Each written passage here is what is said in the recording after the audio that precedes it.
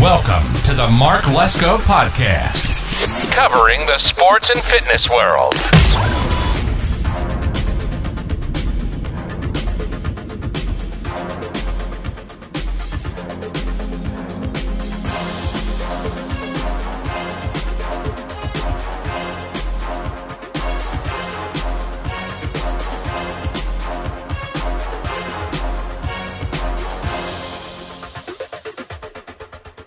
All right, Austin, we are back for another episode of the Mark and Austin Show. Austin, welcome back. Great to be back, Mark. Always appreciate the opportunity. Yep, good to have you back, man.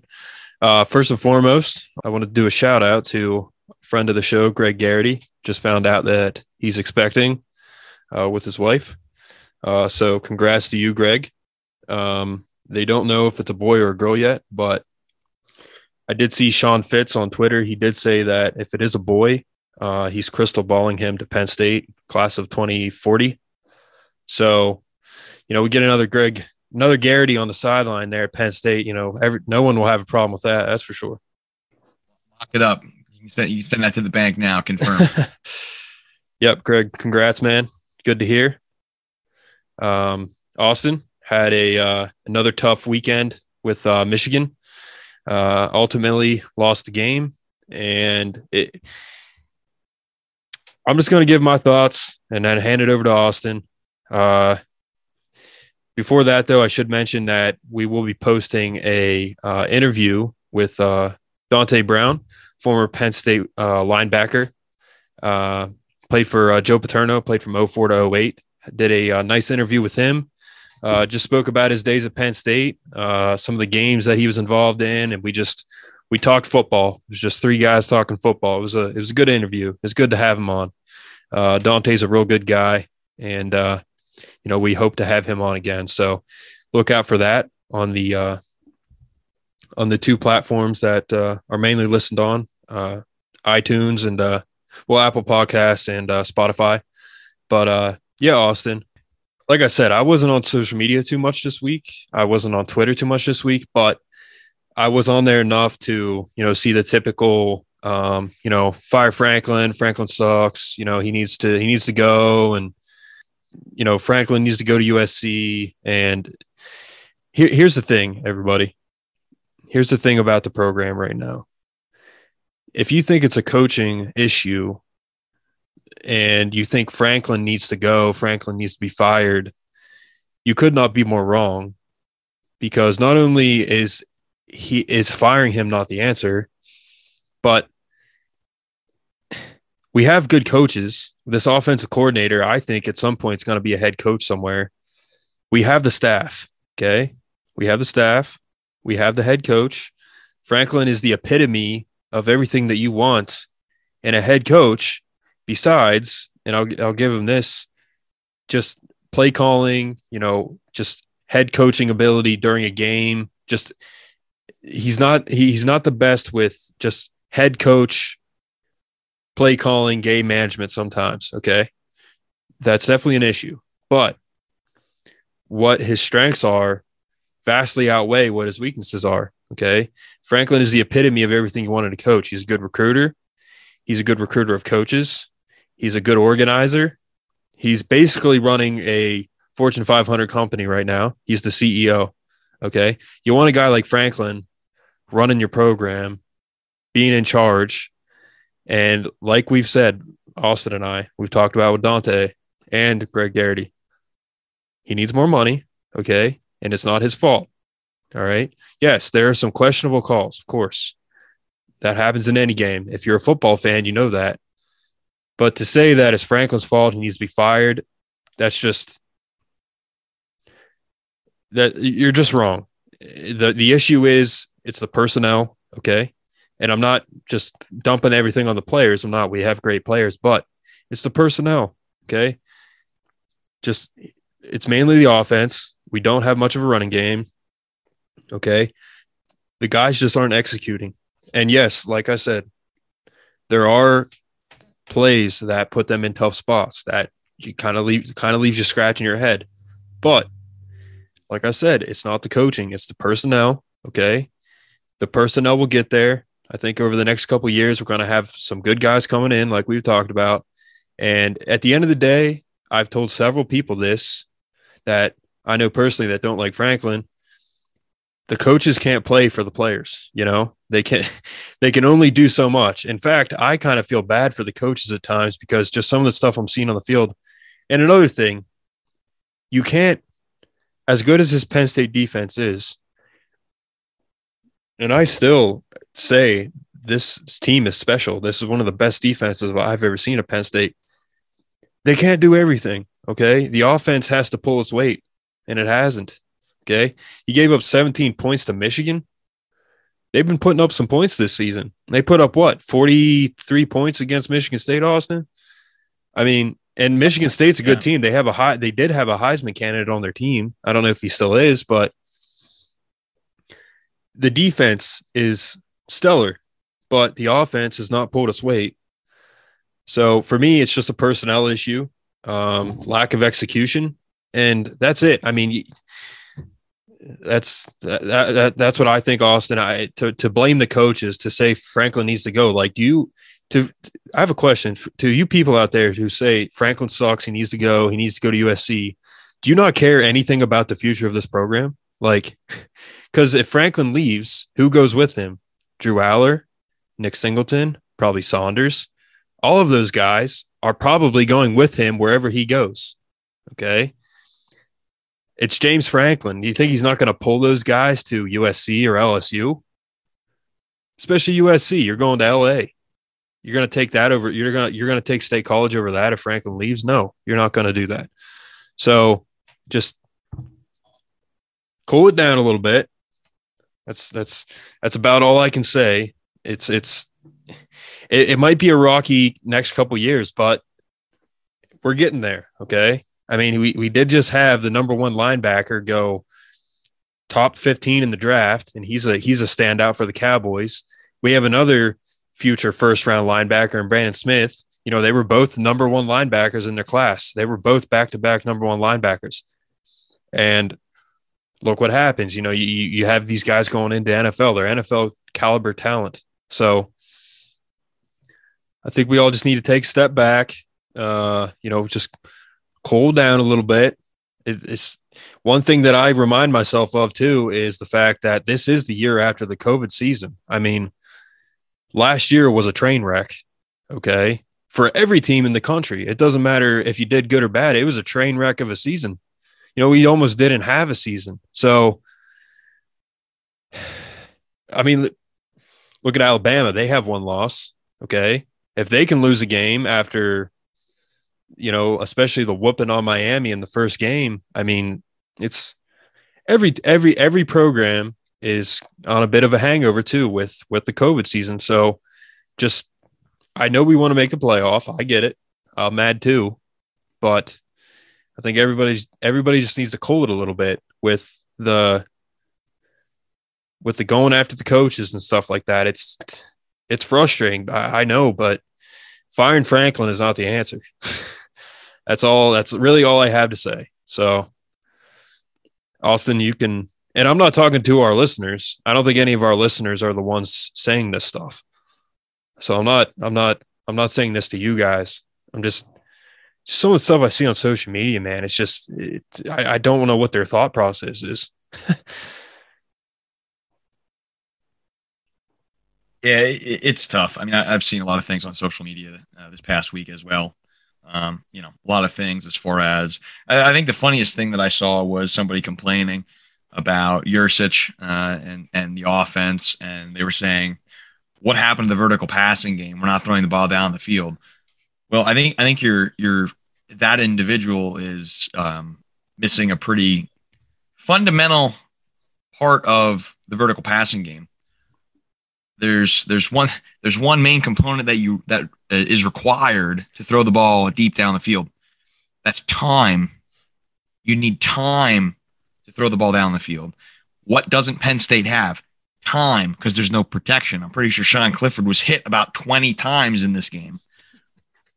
Why do you want him throwing down the field? He can't. Yeah, he can't throw down the field. You got these long developing routes that take, 4 or 5 seconds. and he's getting pummeled after 3. I mean, again, that's not even football. That's just math. There's not enough time. So again, a lot of criticism falls back onto the offensive line and their performance. It was probably the worst of the season. It was not good. Hutchinson, unblockable. Ajagbe, also pretty much unblockable. Caden Wallace struggled. Rasheed Walker struggled. The only thing that I got out of this is I really don't think Rasheed Walker is going to the draft after the season. No, his draft stock dropped dramatically, and Aiden Hutchinson went from like a 10th overall pick to the 2nd overall pick. Literally, he's 2nd overall to the Houston Texans right now, behind Kayvon Thibodeau. I think he's better than Kayvon Thibodeau, to be honest. I mean, he's goodness gracious. I mean, I knew he was going to be a headache for Penn State, but he just had a great game. Made our offensive line look silly. I mean, he was literally just like walking through. I mean, I saw him wrapped around Clifford like how many times? I mean, every play he was wrapped around Clifford. I'm like, dude, you have to stop this man. And here's the thing too. Again, going back to whatever, trying to throw the ball down the field and all this kind of stuff. Usually, also keep in maybe the back as well as an extra protector, so you have 6 hats to block. I have never seen so many tailbacks completely miss the extra blitzer on defense, and they just had free shots at Sean Clifford. I mean, they are not good. Now, granted, I think it was Lovett, and I think it was Lee a lot. Noah Cain's a pretty good blocker. When he's in and he has to play, he's a pretty decent blocker.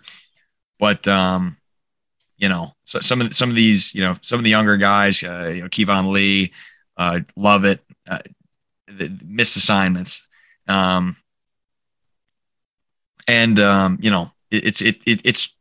It's frustrating. It's really frustrating. Again, we've been talking about it all season about the offensive line. When are they going to get it together? This is just the proof's in the pudding. They're not going to put it together this year. They're going to struggle for the rest of the year. They're probably going to struggle this week against Rutgers. I don't think it's going to be a large margin of victory against Rutgers. That's what I mean. Rutgers played Michigan very tight. So again, don't expect that to be pretty either. But as far as the coaching, they do deserve criticism for two plays. As far from a play calling perspective, in my opinion. So the first one would be the fake field goal from the 2-yard line on the fourth and goal from the 2. I disagreed with that call. I think I had no problem going for it. No issues going for the touchdown there. I think that's fine. But do it with the offense. Don't do it with the special teams unit that, they're not well practiced at throwing the football and handling the ball, and these sorts of things. And the other one was, again, the 4th and 2 to end the game, where they just run the fade go route and just toss it up. There's a slant open. You could throw the ball to the back. I mean, there's a number of, you could roll Sean out, give him an option to run. There's so many opportunities that you could have given yourself because you had time. I mean, you could have run anything on 4th and 2. But, they decided to go with that one. I think that was the wrong call. I think that was a very low probability play, at least for a completion. I guess maybe you could argue, well, maybe they get a pass interference or something like that. If I was a coach, which I'm not, I would never put the game solely in the hands of the officials, especially this year, because they have been bad every week. Not just Penn State, every game in pretty much every conference, the officiating has been very poor. So why would you ever lay your hope and your faith in the officials throwing a flag to extend a drive, to extend a play on a 4th and 2, and all this kind of stuff? That's just that's not intelligent in any way, shape, or form. But those are really the only two criticisms I have. It's really just those. Again, the drop bug came up again at ill opportune times. The running game was actually a little bit better. Their yardage wasn't super great. That's because Clifford got sacked a bunch of times. So, the yards per carry and things was not super good.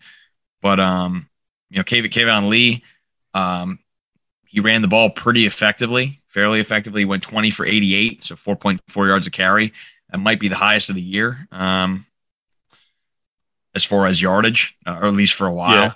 Yeah. So, the run game was a little bit better. It was not good by any means, but it was better than what it has been. Clifford's completion percentage not stellar. Again, there were a couple of drops, a couple of errant throws here and there that kind of worked their way into the stat lines as well. But the biggest thing for Clifford, in my estimation, is he didn't turn the ball over again. It was another clean game as far as throwing the ball efficiently and safely, and not putting the ball in harm's way in that manner. But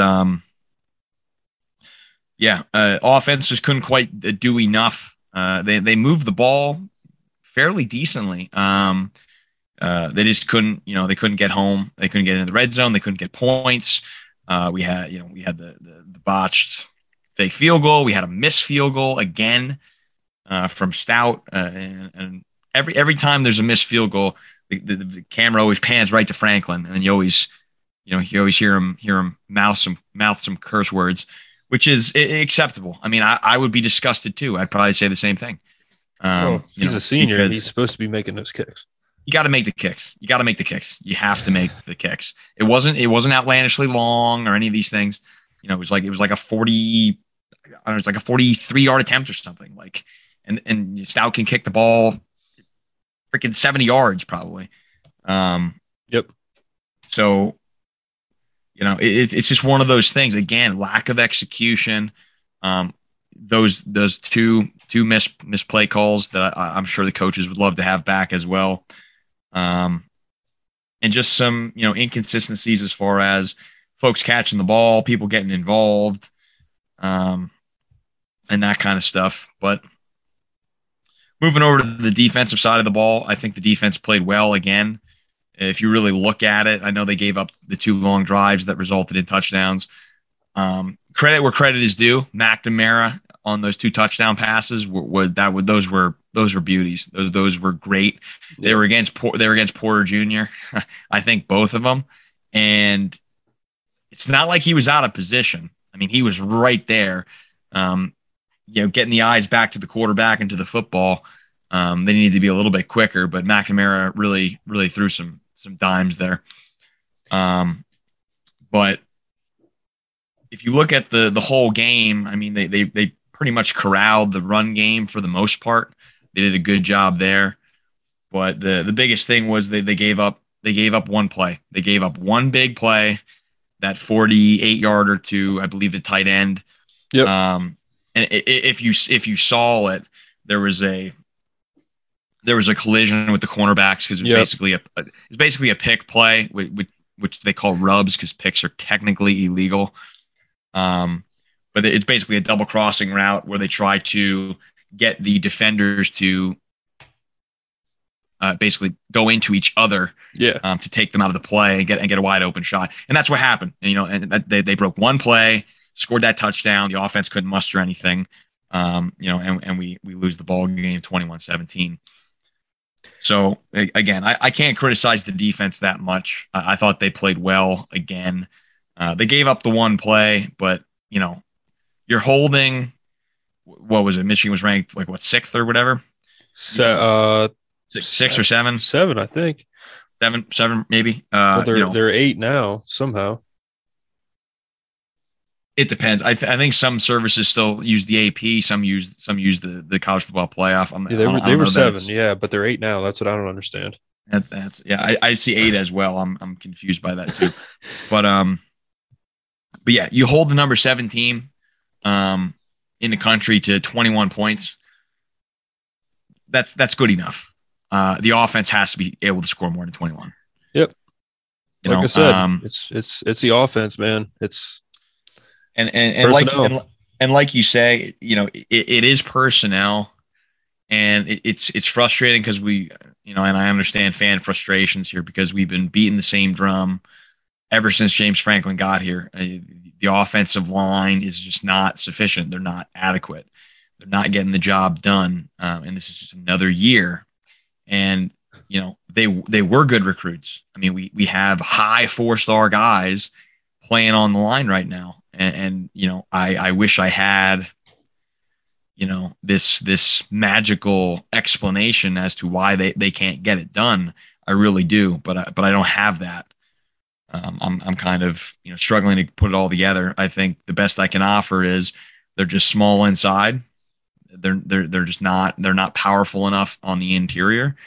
And like we spoke about last week, they're taking steps to correct that concern. And they need more athletic guys. They need more athletic linemen to be able to play tackle. The one thing that's shown for me is I don't think Caden Wallace has the feet and the agility and the short distance quickness to play tackle. There were a number of times, and I know he's going against Aiden Hutchinson, who's probably going to be number 2 overall, but I mean, he wasn't even close on some of those. Like, he didn't even get in the way of some of those. Like, he was so late. And that can't happen. That can't happen at this level. You're Division I. You play for Penn State. You play in the Big Ten.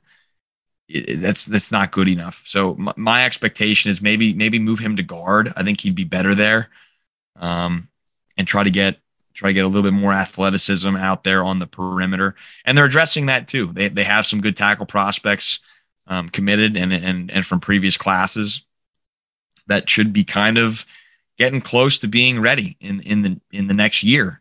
So we'll have to keep an eye on those things and see how they progress. But that's really the crux of the issue and of the offense. And unfortunately, it's the same story that we've had since Franklin got here. Yeah, for me, it's, you know, at the beginning, I'm just it's just kind of like you see it every week, you know, fire Franklin. Franklin needs to leave, and it's like that's not the answer. And we just gave you the answer. The offense needs to play better. The offensive line didn't play good. The defense can't carry the whole team. Yeah, there's some questionable calls, but the coaching is not the issue. It's just the personnel. And, you know, at this point, I don't know what we're looking at bowl-wise. I mean, if we beat Rutgers and lose to Michigan State, you know, that's a 7-5 season. That's like, I don't know what we're looking at there, but it's not good. It's not a good bowl, but yeah, we're at the Hellemans, the Mayo Bowl or something. Yeah. Toilet bowl. Yeah.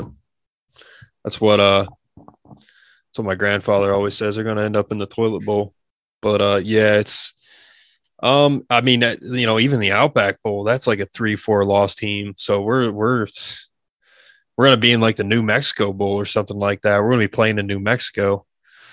But yeah, you know, I don't know. It's at this point, you know, Austin and I don't take back what we said. This is a special team. I mean, it is. We faced some adversity with Clifford getting hurt, but the offense just isn't getting it done. And I hope the right guys come back that need to come back. I hope Clifford comes back. At the very least, he's a veteran teacher and leader for Drew Aller. But, you know, until we get this new talent in and get it established and get some better offensive line play, man, dude, if the offensive line play doesn't improve over the next 2 years, we're not going to beat Ohio State. Michigan's going to give us a hard time. Michigan State's going to give us a hard time. And we're not going to make the playoffs. So I'm sure Franklin is fully aware of where we need to improve. And I'm sure he's working on it. At this point in the season, it's kind of like, let's just try to win these last 2 games and get to a decent bowl. If they win out, 8-4, that's not too bad. Might be looking at an Outback Bowl, but Austin, I just don't think they're going to beat Michigan State after this last game. I just don't see it. Here's the thing. Again, and I know folks maybe get tired of it, but you really do have to focus on 1-0. You got to focus on beating Rutgers. Then we can focus on Michigan State, which I think, like we've said, you have to go back and you have to look at the season, okay? And people actually use this as criticism against James Franklin. And they bring out their charts and their graphs, and Penn State's lost. They lost 20 games, and 17 of them were by 5 points or less. Yeah, and they're using 9. That as you're using whatever the numbers are. A bunch of them. There's a big list of games since Franklin's been here that they've lost by 5 points or less. It's been the majority, which I think is like a good thing. If we're going to be losing games, it's a good thing. That's what I'm saying. So again, I pose the question to all that say that, and this is the question: Would you rather have had those losses where you got completely annihilated? Would you have rather lost by 30 every one of those? Or would you say, yeah, we've lost some games, but sure as shit, we've been in every one. There's not this huge gap. These games are very competitive, and they're competitive against the best competition that the Big Ten has to offer. They're right there. They're on the cusp. And I know folks are getting impatient, but in so many things in life and with football as well, you have to remain patient. You can't lose your head. If you lose your head too early and too quickly and you start firing coaches, you could set yourself back for a decade. And I don't think anybody wants that. I sure as heck don't. The fact of the matter is this: with the talent influx that Penn State has been having, with what they're primed to have in this class that will sign this season, and the start they're having to the next cycle, my prediction is the following. Over the next 4 years, Penn State will sign and bring in top 12 classes in the next 4 years. And that is absolutely essential. And here's why. They've brought in top classes. They brought in the top 5 class in 2018 with Parsons and Shorter and Ricky Slade and these guys. But what they have yet to do is bring in consistent top classes in consecutive seasons, which means you have elite talent coming and filling out the depth chart, which means your starting tailback goes down. Guess what? The guy behind him is a high 4-star or 5-star type guy as well. Yeah, just that's what you need. Jalen Hurts and Tua Tagovailoa, national championship against a very good Georgia team in 2018, I think. That Georgia team should have won, but Jalen Hurts gets pulled. They put in the backup. Guess where they're both at now? The NFL. That's what Penn State needs, and they don't have that. I mean, their backup quarterback just got bumped to third string. Taquan is third string now, like Austin said before the show. So Penn State doesn't have that right now. And for them to be doing as good as they are with, I mean, I don't know. I think it's just a lack of depth and talent for them to be doing as well as they are. I think that's a testament to the coaches. I'm not trying to get too off topic, Austin, but you know what I mean? Penn State doesn't have that. They don't have the depth, and the offensive line isn't playing good. And that's it. That's the issue. That's where it is. And they need to do something about it. That's it. They don't have the talent depth across positions So when you run into a problem like we have now with the offensive line, what you lack is exactly what you need to have to fix a problem like that, which is flexibility,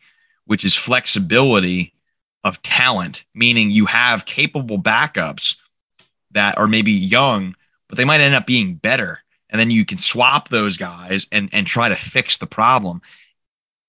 And it's one of those things where, Penn State is playing the guys that are the best. They're the best. They're the most consistent in practice. They're the best in practice. They have the most experience, all these things. And a lot of the guys in that pipeline are young guys. I mean, the one thing I would try, and I brought this up last time, and I'll say it again, is bumping Caden Wallace inside and seeing if Des Holmes can play tackle. Because he's played tackle before, and I thought for the most part he was pretty effective there. And I think Wallace is more suited for guard, and he's a big guy. So you're talking about an interior push and some meat and potatoes in the inside of that line. He would provide that. That would be the one thing that I would say, unless Holmes is dinged up or something. We don't know about it or something like that. That's the one thing that maybe they could try that they haven't. But again, I'm not at practice. I can't see what these guys are doing. And maybe based on that, it doesn't make sense to do that. So I trust the coaching staff. I trust James Franklin.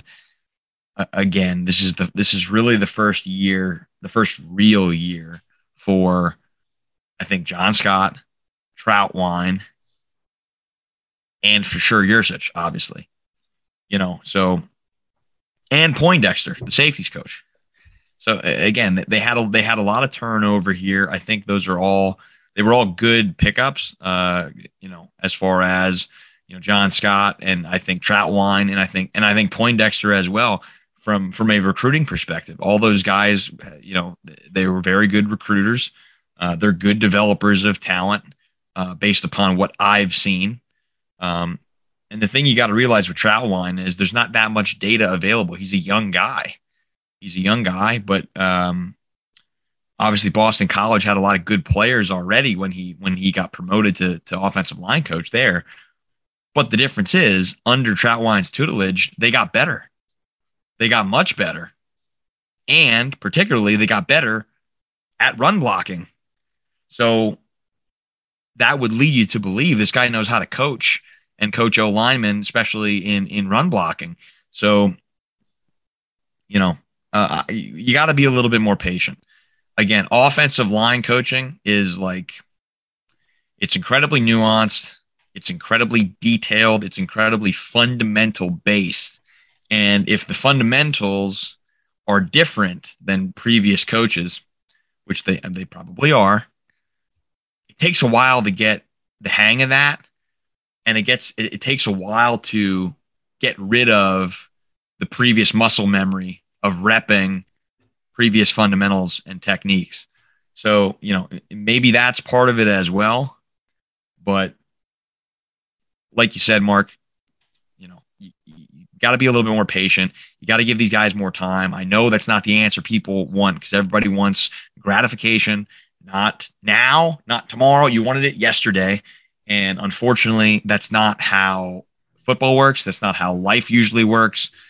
You got to keep your head on straight. You got to keep the perspective, and you need to keep that patience. That's the most important thing. Yeah, dude, Austin and I understand, your frustration. We're frustrated too. I mean, we got dealt a bad hand with this scandal, and that's something we're going to kind of talk about today is the funding again. But we got dealt a bad hand with the scandal. You may forget, but we paid $60 million to the NCAA, which was total BS, but we paid it. That's something that still affects us to this day. That's something Dante said too in our interview. So there's that. And listen, everybody, even with Joe Paterno, how many national championships did he win? 2. He had tons of close losses, tons of heartbreaking losses, tons. And it's I want to win right now too. I want to go to the playoff, but again, it's going to take some patience. It's going to take some time. You know, looking at the mock draft, Austin, who has two people going in the NFL right now in the mock draft? Alabama, Ohio State, Georgia. Okay. Pretty consistently, those programs have two guys at least going in the top 32 of the draft. Okay. Penn State has one if we're lucky. Okay. And Jahan Dotson is a freak. That's where we need to be. We're not there. Okay. Franklin. And I did not see it at the time when he said it, but we're great, but we're not elite. And that's it. What that comes down to is recruiting. It comes down to depth. It comes down to consistent play. Penn State is not there yet, and we have to wait until they are. That's it. I mean, you know, you want to talk about exciting times. Like, we've harped on it. Number 1 QB, number 1 running back, number 13 receiver. 2 of those guys are from the state of Ohio, so they're not at Ohio State, thank God. Okay. It's Penn State's not there yet, and the defense is there. Penn State defense is a playoff eligible defense. They are a playoff defense. They could get us to the playoff, but the offense isn't there. Okay. I hope Clifford comes back. I think he could get beat out by Aller, but at the very least, I want him there as a veteran leadership. Dude, someone said to me this week he's going to transfer. And I don't think they knew what they were talking about, but nothing against them. But I think they heard it from someone that he was going to transfer. I think he was actually a Michigan fan, said he heard that Clifford might transfer. I don't see that happening. But no, I don't either. But that wouldn't make any sense. Why would you go? Why would you go and transfer to learn a brand new system again when, frankly, you're playing some of your best football of your career? Well, and you're at Penn State. Where else are you going to go? Where is he going to go? Like, where he's going to start right away? Penn State he's already here. So, yeah, but Clifford's a good quarterback. He's just not getting time. I mean, that's it. It's personnel, it's execution. They lack depth at important positions. You know, when we get to the point where Penn State has like 2 offensive linemen going top 32 in the draft, top 2 rounds in the draft, then we can be happy because it looks like the skill positions are always going to be there. Hopefully, I should say. I mean, you have a guy like Drew Aller and Singleton. If you don't have a line, they may as well not even be here because you need to give those guys protection. And yeah, that's what it comes down to, Austin. And that's one thing that Joe Paterno always had. He always had a good offensive line. Really did not matter when it was. They always had big, beefy, strong linemen that would push you off the ball. That's where Penn State always won, was the line of scrimmage. And that's not the case right now. And I know coming out of shotgun doesn't help, but that's just the way football is today. I don't know of any offense really that lines up at center consistently. You know what I mean? Like, it's just, I just don't see that too much. So that's it. I mean, I don't know what else to say. It's frustrating. It's very frustrating, but I'm looking forward to next year. I'm looking forward to Aller and Singleton coming in, but we have this season to finish out. We hope for the best bowl game possible, beating Rutgers, beating Michigan State, maybe getting a decent bowl, but you know, in reality, I'm not sure, Austin. I'm not sure. I'm just kind of to the point where it's just whatever happens, man. I mean, I just don't know what's going to happen. Yeah, we're at that point. You know, it is what it is at this point. Obviously, there's not too much we could really say about it. We know what the problems are, and they're not going to be able to be fixed this season. But again, we have to look at everything in the proper perspective and context.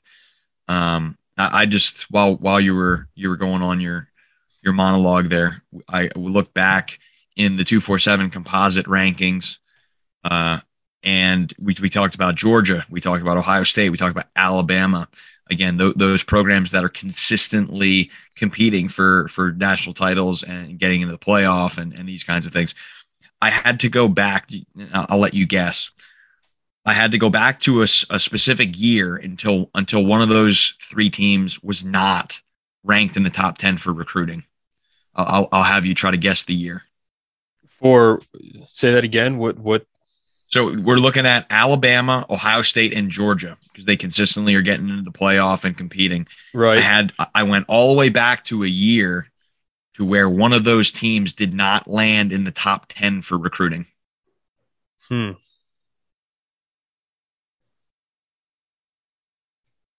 Wow. Well, let me think. I would say like 2011. Close. 2013. Georgia was not in the top 10. Interesting.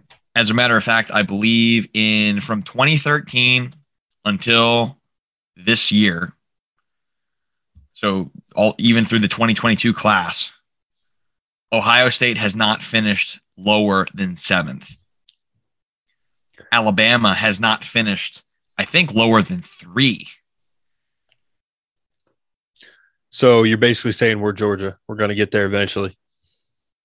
Again, if you're given enough time, and as we talked about before, enough money, we can get there for sure. James Franklin can get this team there. Now, again, you go all the way back. So 2014 until now, all 3 of those teams have been in the top 10 for recruiting classes. Okay, so that's what? That's including 2022, that is what, the last 7-8 years. Penn State has been in the top 10 in the recruiting rankings in that time span. Mm-hmm. One time. Yep. 2018. Yep. Okay. Now. That was probably Michael Parsons, right? Correct. Parsons, Shorter, Ricky Slade, and those guys. and who lasted there? Michael Parsons. Shorter did not, and Slade did not. Again, it's not an exact science. Just because someone's a 5-star doesn't mean they're going to play that way. There's a whole lot of things that go into it. A lot of it's based on physicality and physical projection. And there's more to football than just that. But based upon the numbers and where Penn State is, they will probably stay in the top 10 this recruiting class, and they're off to a very good start in the next cycle as well. That's what we need. We need at least 3. We need at least 3 consecutive seasons, top 10 recruiting. If they do that, they're going to be there because that's what's going to close the talent gap, and that is what they need. They're already so close with the talent deficit. If they close that gap and they get more talented depth, they're going to be there, guys. They're going to be there. You have to trust us. You got to listen to us. You got to trust us. I know we don't want to talk about 3-4 years down the road, but they're so close, especially with the change that could come to the playoff and an expansion, and which is, I get rumored to be going to 12. Penn State is going to be in that mix every year. Without fail. Again, so hang in there. I know it's frustrating. You got to hang in there a little bit longer. Dude, we've been waiting 10 years already. You know, it's literally 10 years now since that scandal happened. And yeah, are we going to finish number 1 recruiting? I just don't think there's any way we won't. In this cycle? Yeah, 2022, yeah. 2022 will probably end up, if I had to guess, probably like 7th. Really? Okay. Probably like 7th. The top end talent isn't quite there. Maybe 6 or 5. Again, there's still a couple. There's probably going to be two more, maybe not two, but for sure one more, maybe two though. Re-ranks. So again, some of those 3 stars could get bumped to 4 stars, and that changes the total scoring and the numbers and all that stuff. It's a little bit complex, but I do expect them at least one more time for a re-rank and an update of those rankings and the stars and all that kind of stuff. So we'll see how it all shakes out, but they should be firmly in the top 10, probably somewhere around 7th, which is good enough. That's good enough. Well, especially when you're talking about the quarterback position, and having a guy like that, you could end up, 15th, but if you got that guy, that might be able to get it done for you. So they're in a good spot. Yep. And, this is the start. Okay. Number 1 quarterback, number 1 running back. Okay. Yes, we don't know how they're going to be. We are thinking very strongly that they're going to be good. We're hoping very strongly that they're going to be good. And that's how we should think about it. But just looking at that for what it is, number 1 running back, number 1 quarterback. Okay. This is the beginning. Okay. Like we've said before, this is the beginning of the side effects that come with that, the good side effects that come with that.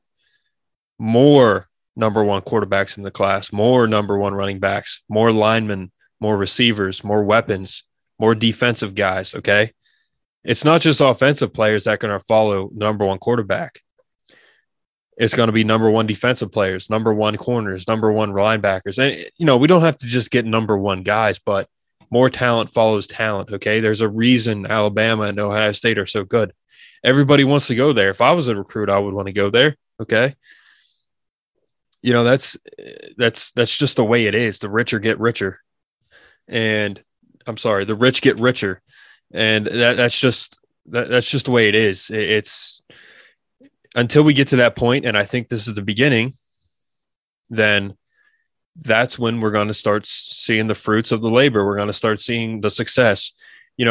Austin made a great point with Georgia. But in 2013, the great Mark Richt, he was the coach at that time. And now it's Kirby Smart. And, I'll say, honestly, Austin, I would take James Franklin over Kirby Smart in a big game in terms of just who I would trust a little more to be more consistent in there. Kirby Smart is a great coach. Georgia's doing very good, but I would still take James Franklin. So if a guy like Kirby Smart is doing that well in recruiting, and he's doing very well this year, obviously, James Franklin can do the same thing. So those are the places you want to look. You're going to get knowledge on this podcast. That's where you want to look, right there. Recruiting, consistency in recruiting, and then the money. Okay. Austin, I don't know what you follow to see the dollars and everything and what's going on there. You can let the audience know, but that's where you want to look. You want to look at where the money's going, how much we're bringing in, and the recruiting. That's because everything else is in place. Besides that, right now we're in a very good spot. Just like we've said, look at the performance on the field. Okay, the offensive line is not doing good. The running back is not doing good. Clifford's not getting time. The defense can't carry the team. Are you surprised we're not winning? You shouldn't be. Until we get to a point where we can do that stuff, it's not going to change. So, yeah. Oh, and the other thing to keep in mind too, I know we pretty much talk exclusively Penn State here, but if you want to look at like teams that have what we're talking about, if folks want to be critical and if fans want to be critical, you look at programs like Tennessee, you look at programs like Texas, they fork out the money and they get top 10 recruiting classes and they still don't perform. Yep. So again, if we want to talk about, well, the criticism of, well, Franklin can recruit, but they can't develop and this and that. Like, look at these guys. I mean, they're bringing in this great talent, and they're really doing nothing with it. So, again, sometimes you pull back a little bit from just the Penn State exclusive lens. Look at the landscape of college football and look at some of these other programs. I mean, and this is what you don't want. Okay. You don't want to be Texas. You don't want to be Texas, Tennessee, because this is the thing. What happened to Texas is what's happening to USC. They're always in this 2 to 3 year coaching carousel cycle. Okay. And you don't want to be in that. No, it causes so many problems, because then it starts holding you back from recruiting because you're in this cycle and everybody sees this cycle. Do you think a kid wants to come play for a university, commit to a coach and a staff, when the track record for the last 6 years was every 3 years they fire the coach, the staff is gone, and it's all new people? Yeah. I mean, look at, I think some people think, oh, he's standing on the sideline, we're going to win. Like, no, and there's so much that entails with a head coach. I mean, look at Ed Orgeron. Okay. The man just won a national title. Okay. That's one of the best teams ever in the history of college football. Joe Burrow is one of the best quarterbacks in the history of college football. They had multiple NFL guys on that team. They beat multiple NFL guys on the other team in Clemson. And he's about to get fired. Like, are you kidding me right now? I would never, ever see that coming after that season. I mean, and I don't know why they're doing that. Perhaps there's some off the field stuff that we don't know about, but my goodness, man, like, that's what you don't want to happen. Okay. So, like I said, Franklin is the epitome of what you wanted to coach. He's been here. Like Dante said in our interview, he's been here for 8 years. Okay. That's what you want. Okay. And Franklin's had one losing season. That's it. And and that was during COVID. Yeah. Like, look at, like Austin just said, like, look at Texas, man. Look at USC. Like, Texas is a nightmare. So is USC. Texas will turn around. They have a good coach, but that's what you don't want to be. You don't want to be USC. You don't want to be Texas. You don't want to be LSU. Okay. You want to talk about big time premier powerhouse programs. Those are powerhouse programs right there. Okay. No one's immune to it. So that's where you don't want to be. Yes. It's kind of one of those things where, we appreciate what we have, so we want to win as much as we can. Like, I think that's where a lot of people are coming from too. Like, we have everything. Why aren't we winning? I get that. Like, I can understand what you're saying there, but we're not there yet. Okay. We're not good enough. That's it. But at least we're not one of these other programs. Okay. James Franklin, he's not going to sleep.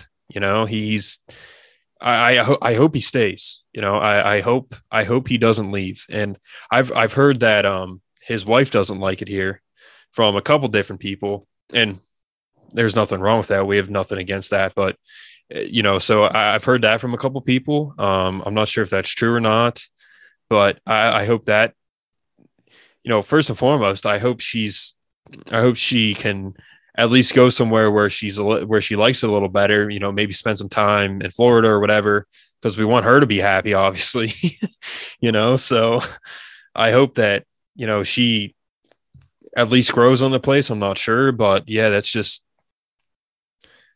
you want him to stay, you want him to stay. You want everything to be good in his personal life, so it's, yeah, Austin, I think we've hit the nail on the head. That pretty much sums it up. I mean, and there's a lot of stipulations, but the one thing it's just not coaching, man. He has a life outside of coaching. Okay, there's other family. Things. You have to remember. A lot of people forget that these head coaches, they're just people. I mean, yeah, they make a lot of money, but guess what? They deal with a lot of the same, relationship struggles or familial struggles or all these things that the rest of us deal with. And in his wife's defense, this time of year, it does get a little depressing here. I mean, Yeah. it's getting dark. It seems like at 4:30 it's dark. There's all kinds of things that's not super great. I don't particularly like this time of year either.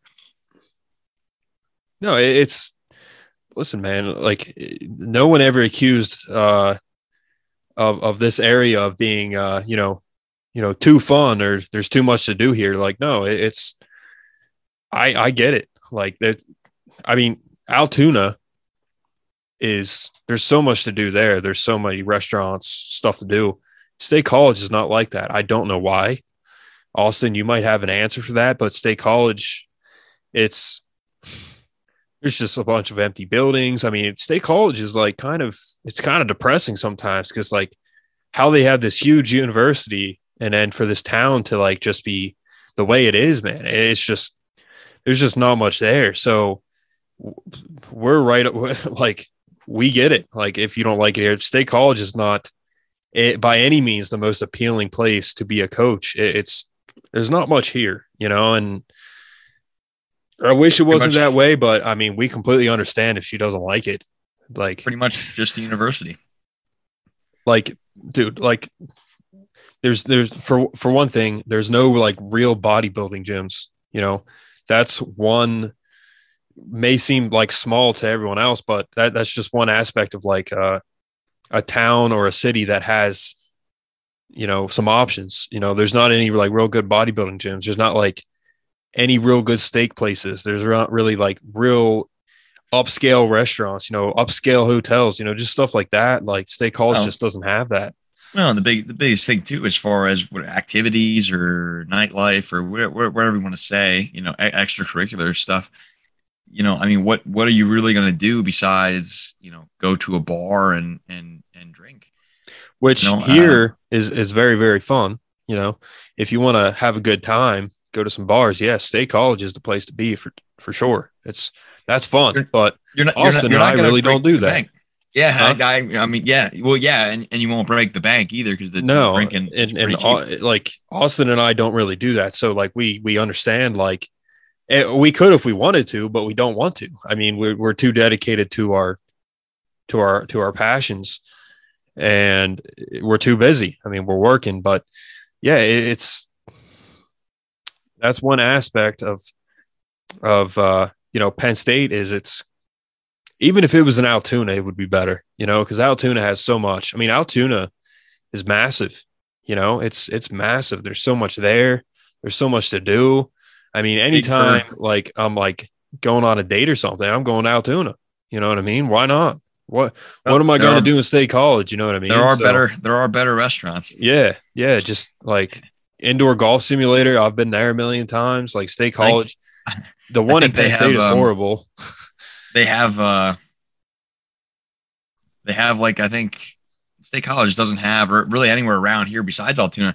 There's no like hibachi place anymore. I'm pretty sure you have to go to Altoona for, Fuji and Jade Garden, is that shut down? I don't think they do hibachi anymore. Like, I know they do takeout. They used to do hibachi. Used to be like way like back when we were in school and all that stuff. But yeah, I think you have to go to Altoona now for hibachi and that kind of stuff. I heard State College is getting a Top Golf, and I honestly couldn't care less. I mean, Top Golf is amazing. Top Golf is awesome, but it's in State College, so I really don't care. At least it's something to do. Yeah, I mean, that would be awesome. Top Golf is awesome, but it's in State College, so it's like, dude, State College needs they need Buffalo Wild Wings. They need Sonic. They need Dave and Buster's. Like, why are they not in State College? Like, Dave and Buster's, okay, that would thrive. Buffalo Wild Wings would thrive. I don't know, man. I know they were supposed to get a Buffalo Wild Wings years ago. Never came through. They're supposed to get a Green Turtle. That never came through. I think they were supposed to get Topgolf at one point and it didn't work out. They were supposed to get, I think, even Dave and Buster's. I think they were supposed to. I think they were supposed to get another place that was kind of like Dave and Buster's, but I don't know, man. I don't know. I mean, and then you see them put an Aldi in, and it's like, that's a nice place, you know. That's nice. And State College has an Aldi, you know. Good news. But like, where's everything else, you know? So it, like, dude, for me, it's every aspect of it can be frustrating. Like, just being in State College, it's like, dude, there's nothing here, man. You know, like, why, you know, what's appealing to coaching or players if there's nothing here? You know what I mean? I'm not trying to go off on a tangent, but you know what I'm saying? Like, Austin, you know what I'm saying. Yeah. Outside of football season, the allure and the activities available to you are somewhat sparse. I can definitely see myself in the future having, you know, maybe two homes, you know, one here for football season. And if I'm so fortunate to be in a position to the flexibility work wise, maybe have one, you know, down south where it is a little bit warmer. Yeah. You know, maybe on a beach somewhere or something like that. That would be nice. But yeah, Tampa. We don't want to go. Yeah, Tampa's nice. That's where I'm going. Pretty much fly direct there. Yep. But yeah, that's we don't want to go too far down that rabbit hole. It's not about us and our future plans and aspirations. But yeah, no, you're definitely make a good point as far as out of season, you know, activities and things. It's not super lively. Yeah, that's an aspect of, you know, that is an aspect of being here. It's not the most appealing place, and we just hope that, which I don't think Franklin himself ever wants to leave, but, you know, like we said, there's more aspects to that, and all the other coaches too. I mean, Yurcich, he's been at Texas, he's been at Ohio State, he's been at Oklahoma State. You ever think he's been in a place like State College? Probably not. You know, when he was at Shippensburg. I mean, even Columbus. You know, people always like crapping on Ohio. I love Ohio. I love Columbus. I love Columbus. It's a city, you know. That's Columbus different. Is okay. Yeah, it's different than State College. You know, that's just State College is just almost like at times it's just like a wasteland, man. You know what I thought was a really nice city. I thought Indianapolis was a nice city when I went there for the Big Ten title game. Yeah, I thought Indianapolis was pretty nice. Well, dude, look at Indiana University. They're in Indiana. Bloomington.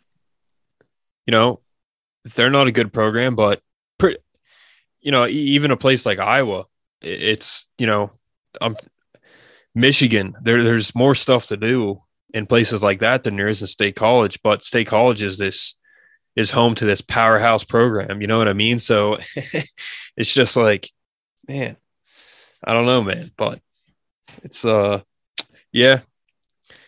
But we kind of got off topic, or I got off topic, but safe to say we digress.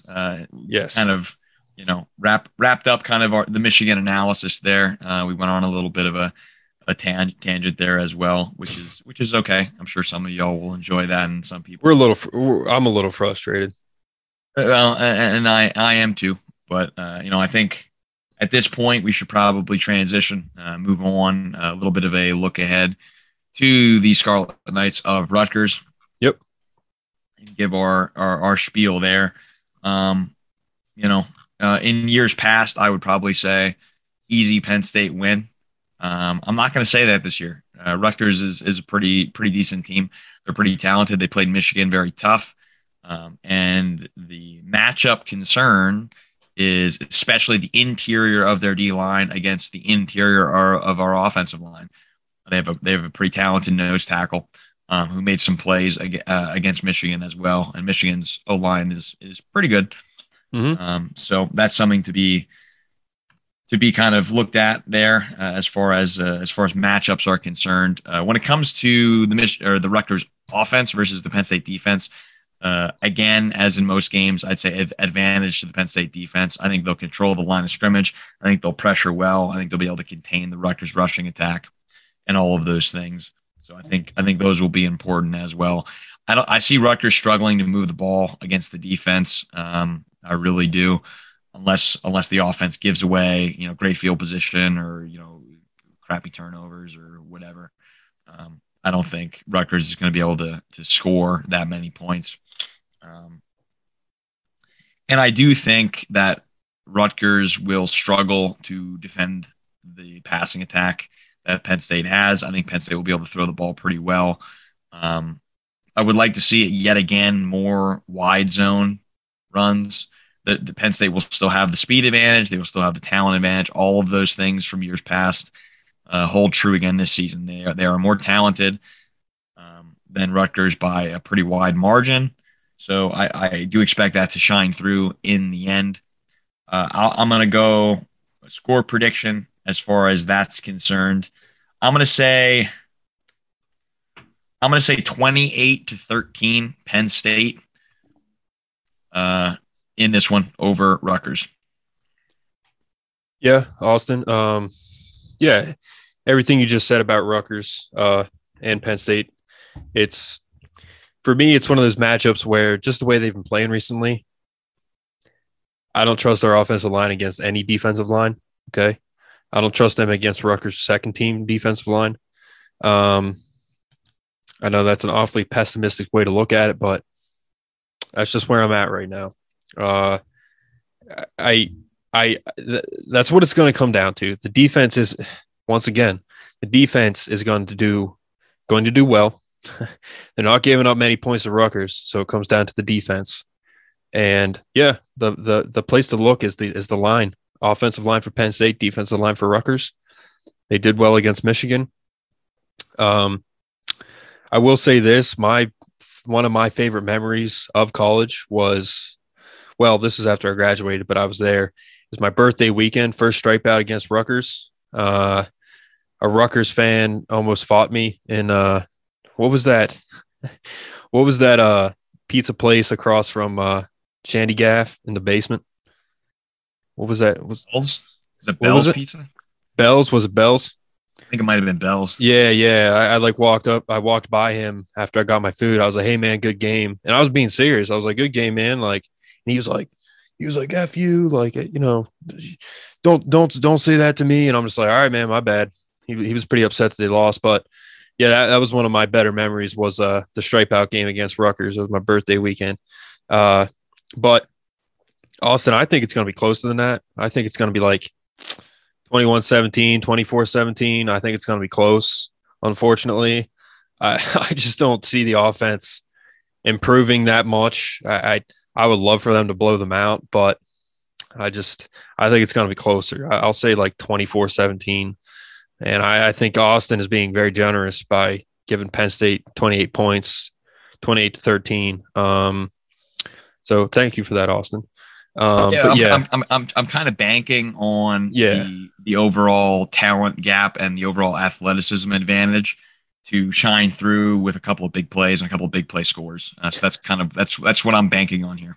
I think they're looking at like 2 touchdowns, a few field goals. I think that's what they're looking at. But granted, that Stout has his field goals, and they don't run any more unnecessary fakes after they've already run a fake. But yeah, so that's my score prediction. It's going to be an interesting game. It's going to be a good game. I think it's going to be close. I'm not sure. Let me look at the spread here real quick. I'm sure it's inflated. Yeah, it's, you got to give Rutgers credit. They haven't beat us yet, right, Austin?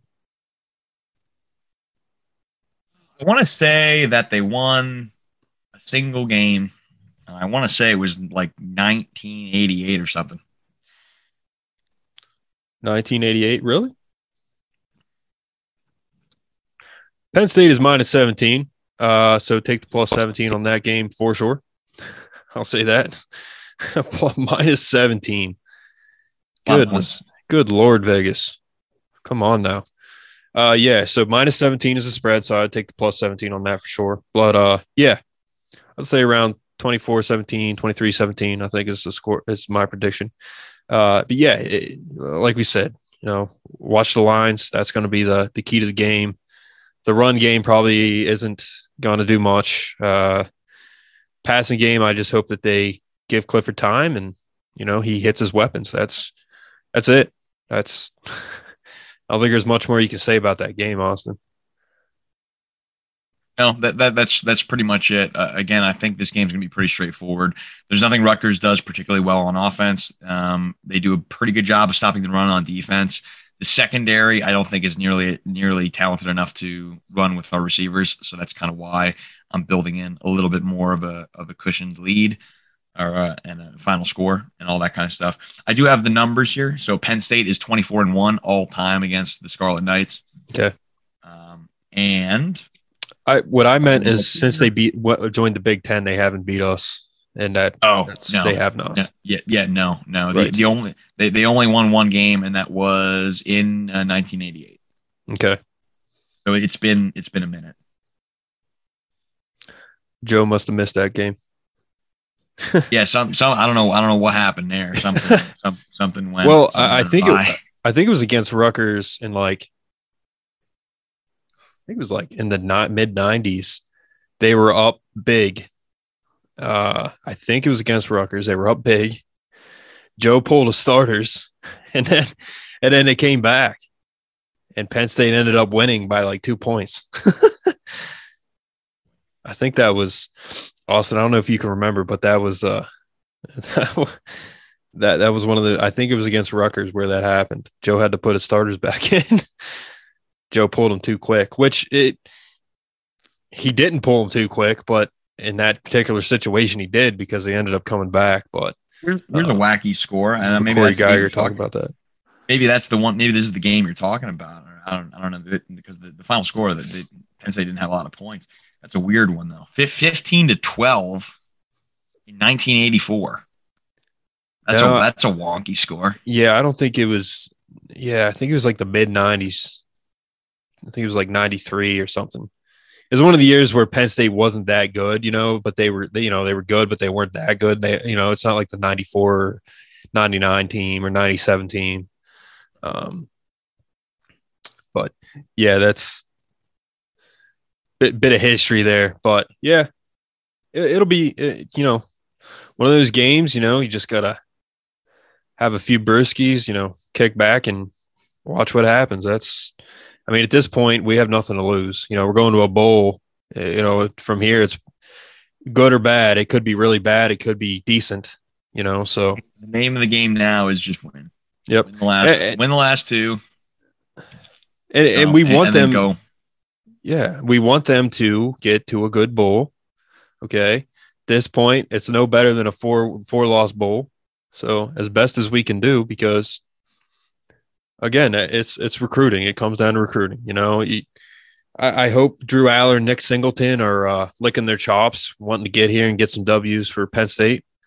At this point, they should be eager to come here and turn it around for sure. So, yeah, it's just got to remain optimistic. That's really what it comes down to. And just make sure you're putting if you have any negative energy, put it towards the right thing, not towards the wrong thing. So more to come, but I do think Penn State gets it done against Rutgers. You have our score predictions, so do with those what you will. And I think we covered everything that we want to talk about, Mark. Yeah, awesome. We'll take a little break. We'll do yes or no. So we'll be right back for that. We'll knock that out, and then, that'll be the end of the show. So we'll be right back. Hey, everybody. This is Greg Garrity, former Penn State receiver and 2016 Big Ten champion. You're listening to the best Penn State Nittany Lion podcast, the Mark Lesko podcast. You're listening to the Mark Lesko podcast. Mark covers it all: sports, fitness, and has interviews with interesting guests. Every week, Mark is joined by Austin Staggs, as well as Mike Kresovich, to cover Penn State football and the NFL.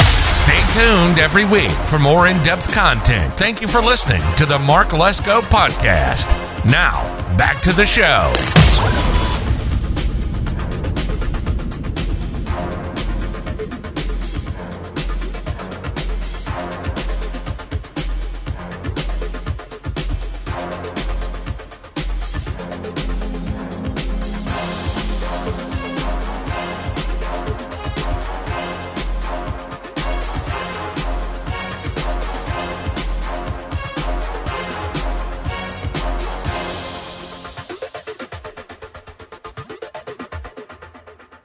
All right, folks, we are back. We're going to do yes or no, just like we did in a previous time. I will be doing the questions. Mark will be giving his answers.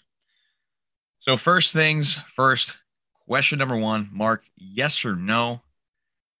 A Penn State running back will eclipse 100 yards finally against Rutgers. That's a good one. No, I'm going to say no. I don't think they will. I think you might disagree with me, but no, I'm going to say no. They haven't done it yet, and yeah. I actually agree. I think the Rutgers defensive line is actually pretty stout against the run. I think they're gonna struggle again. Dude, there's no reason for us to be optimistic about the run game. At this point, it's pretty clear that the blocking is at least for this season is pretty much unfixable. I mean, dude, John Lovett, man, as talented as he is, he just hasn't done anything, and it's not his fault. He just it's a shame, man. It was kind of a waste of talent there. I love that guy, but There's no holes. There's nothing. No. And when he catches the ball, he has nowhere to go. I mean, he is a talented player, man. Yeah. All right. Next question. Question number 2. Yes or no? Jahan Dotson eclipses 150 yards receiving against Rutgers. Against Rutgers. As long as they protect Clifford, absolutely. I think he could have more than that.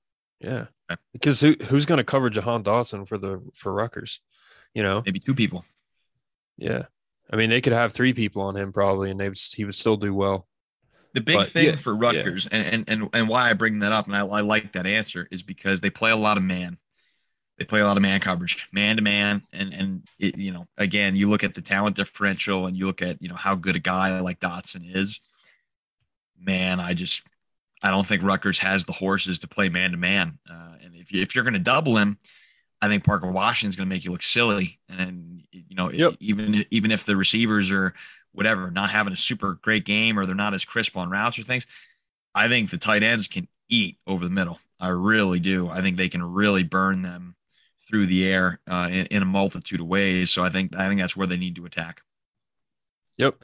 I mean, that's the thing about Penn State. They have weapons. They have weapons, but yeah, I agree. I think if they double team him, even then, I think he can still eclipse 150, but they have so many other weapons that they just need to.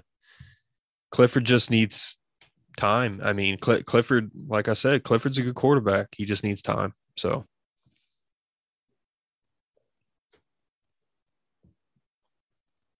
Okay. Last. Just breaking up there a little bit. I'm sorry. Yeah. So last question. Yep. Last question could be a little bit challenging for you. Penn State will record at least 4 sacks on defense. How many did they have against Michigan? I think they had 3. Okay. Yeah, that's the thing.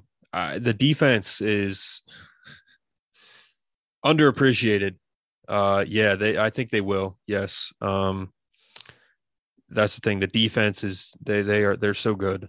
So yeah, I think those sacks, probably going to come from like Ebiketie and the linebackers. Like Brandon Smith's going to get in there, Lucetta. So yeah, I think they could have 4 sacks. That's the thing. The defense is going to do their part. So yes, I at least 4. Yeah, I think they're going to have some turnovers too.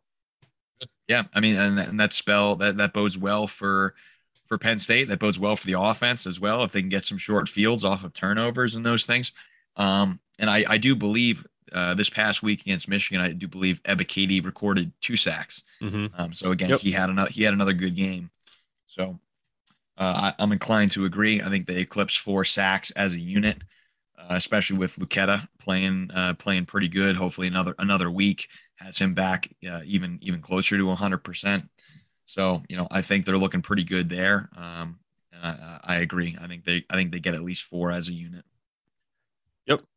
But like we said, the defense they are very good. Offense is just where they need work, and that's all it comes down to, man. Yep. So, yep. All right, folks, that was the end of Yes or No. Stay tuned. Mark's going to do his betting picks and all of those things in the next segment. But again, as always, we want to thank you, the listeners, for tuning in and listen to us talk. Also, don't forget to check out the podcast episode that we did with Dante Brown. That was really fun. Hope to have him again. Thanks for listening to both myself and Mark do our monologues and our rants and our tangents and all those things. We really appreciate it. Again, if you have questions, please reach out to us on Twitter. Drop us those questions at Mark Lesko Pod. And again, just thanks for tuning in. I appreciate it. And I really love doing this for you guys. And thank you again, Mark, for having me on. Yeah, Austin, I appreciate you joining me. This show is growing. It's seen success, and it will continue to see success. Just a couple things that I want to announce to you guys. Couple ideas that I have for the Mark Lesko Pod going forward. I'm going to be getting some different types of interviews. We have Dante. I'll be posting that tonight. I have an interview with Tyler Smith, former Penn State basketball player. He was on the best basketball team of Penn State ever. They upset number 2 seed North Carolina, had the likes of Julius Peppers on the team, head coach Dean Smith there for North Carolina at the time. They were the farthest team to ever make it in Penn State history. I think they made it to the Elite Eight. I'll be having him on, and I'm currently reading his book called For Traveling. Great book so far. He's one of the people that I'll be doing an interview with and just talking about his experience at Penn State and his life, and just a great guy. Planning on doing some interviews with different people in the fitness industry. A couple girls I'm trying to line up from Penn State that are a part of the fitness industry. Austin and I, at some point, are going to try to do a fitness-related show. Him and I both have tons of knowledge in relation to fitness. We could talk about that for weeks on end. Austin definitely on more of Austin knows his training too, but he's more on the nutrition side than I am. He studied nutrition at Penn State, so he really knows the stuff there. So we bring a unique perspective there, as well as my website. I'm going to start writing articles on there related to fitness, related to sports. I would like to get Austin in on that too at some point. And I'm trying to find a co-host for a sports talk show currently, where we just pretty much talk about sports, probably mainly football, but we're going to talk a bit about the entire sports world. Golf, basketball, whatever, doesn't matter. So a couple exciting things coming up the pike for the Mark Lesko Pod. And, so I just wanted to let you guys know about that. And if I do have any articles posted, we'll certainly let you guys know about that. And like Austin said, you have any questions or topics you want us to cover, tweet us at Mark Lesko Pod on Twitter, and we'll be glad to cover them. That's something I need to be more active on right now, Austin. But besides that, like Austin said, thank you guys for listening. The podcast continues to grow, and we really thank you guys for listening in. I mean, I love doing this, and I love the fact that you guys are listening and that you're enjoying it. Like I said, we're international. We have a female demographic, and it's been fun. It's been fun. So thanks again for listening in. We will see you guys next week. Thank you for listening, as always. Take care, folks.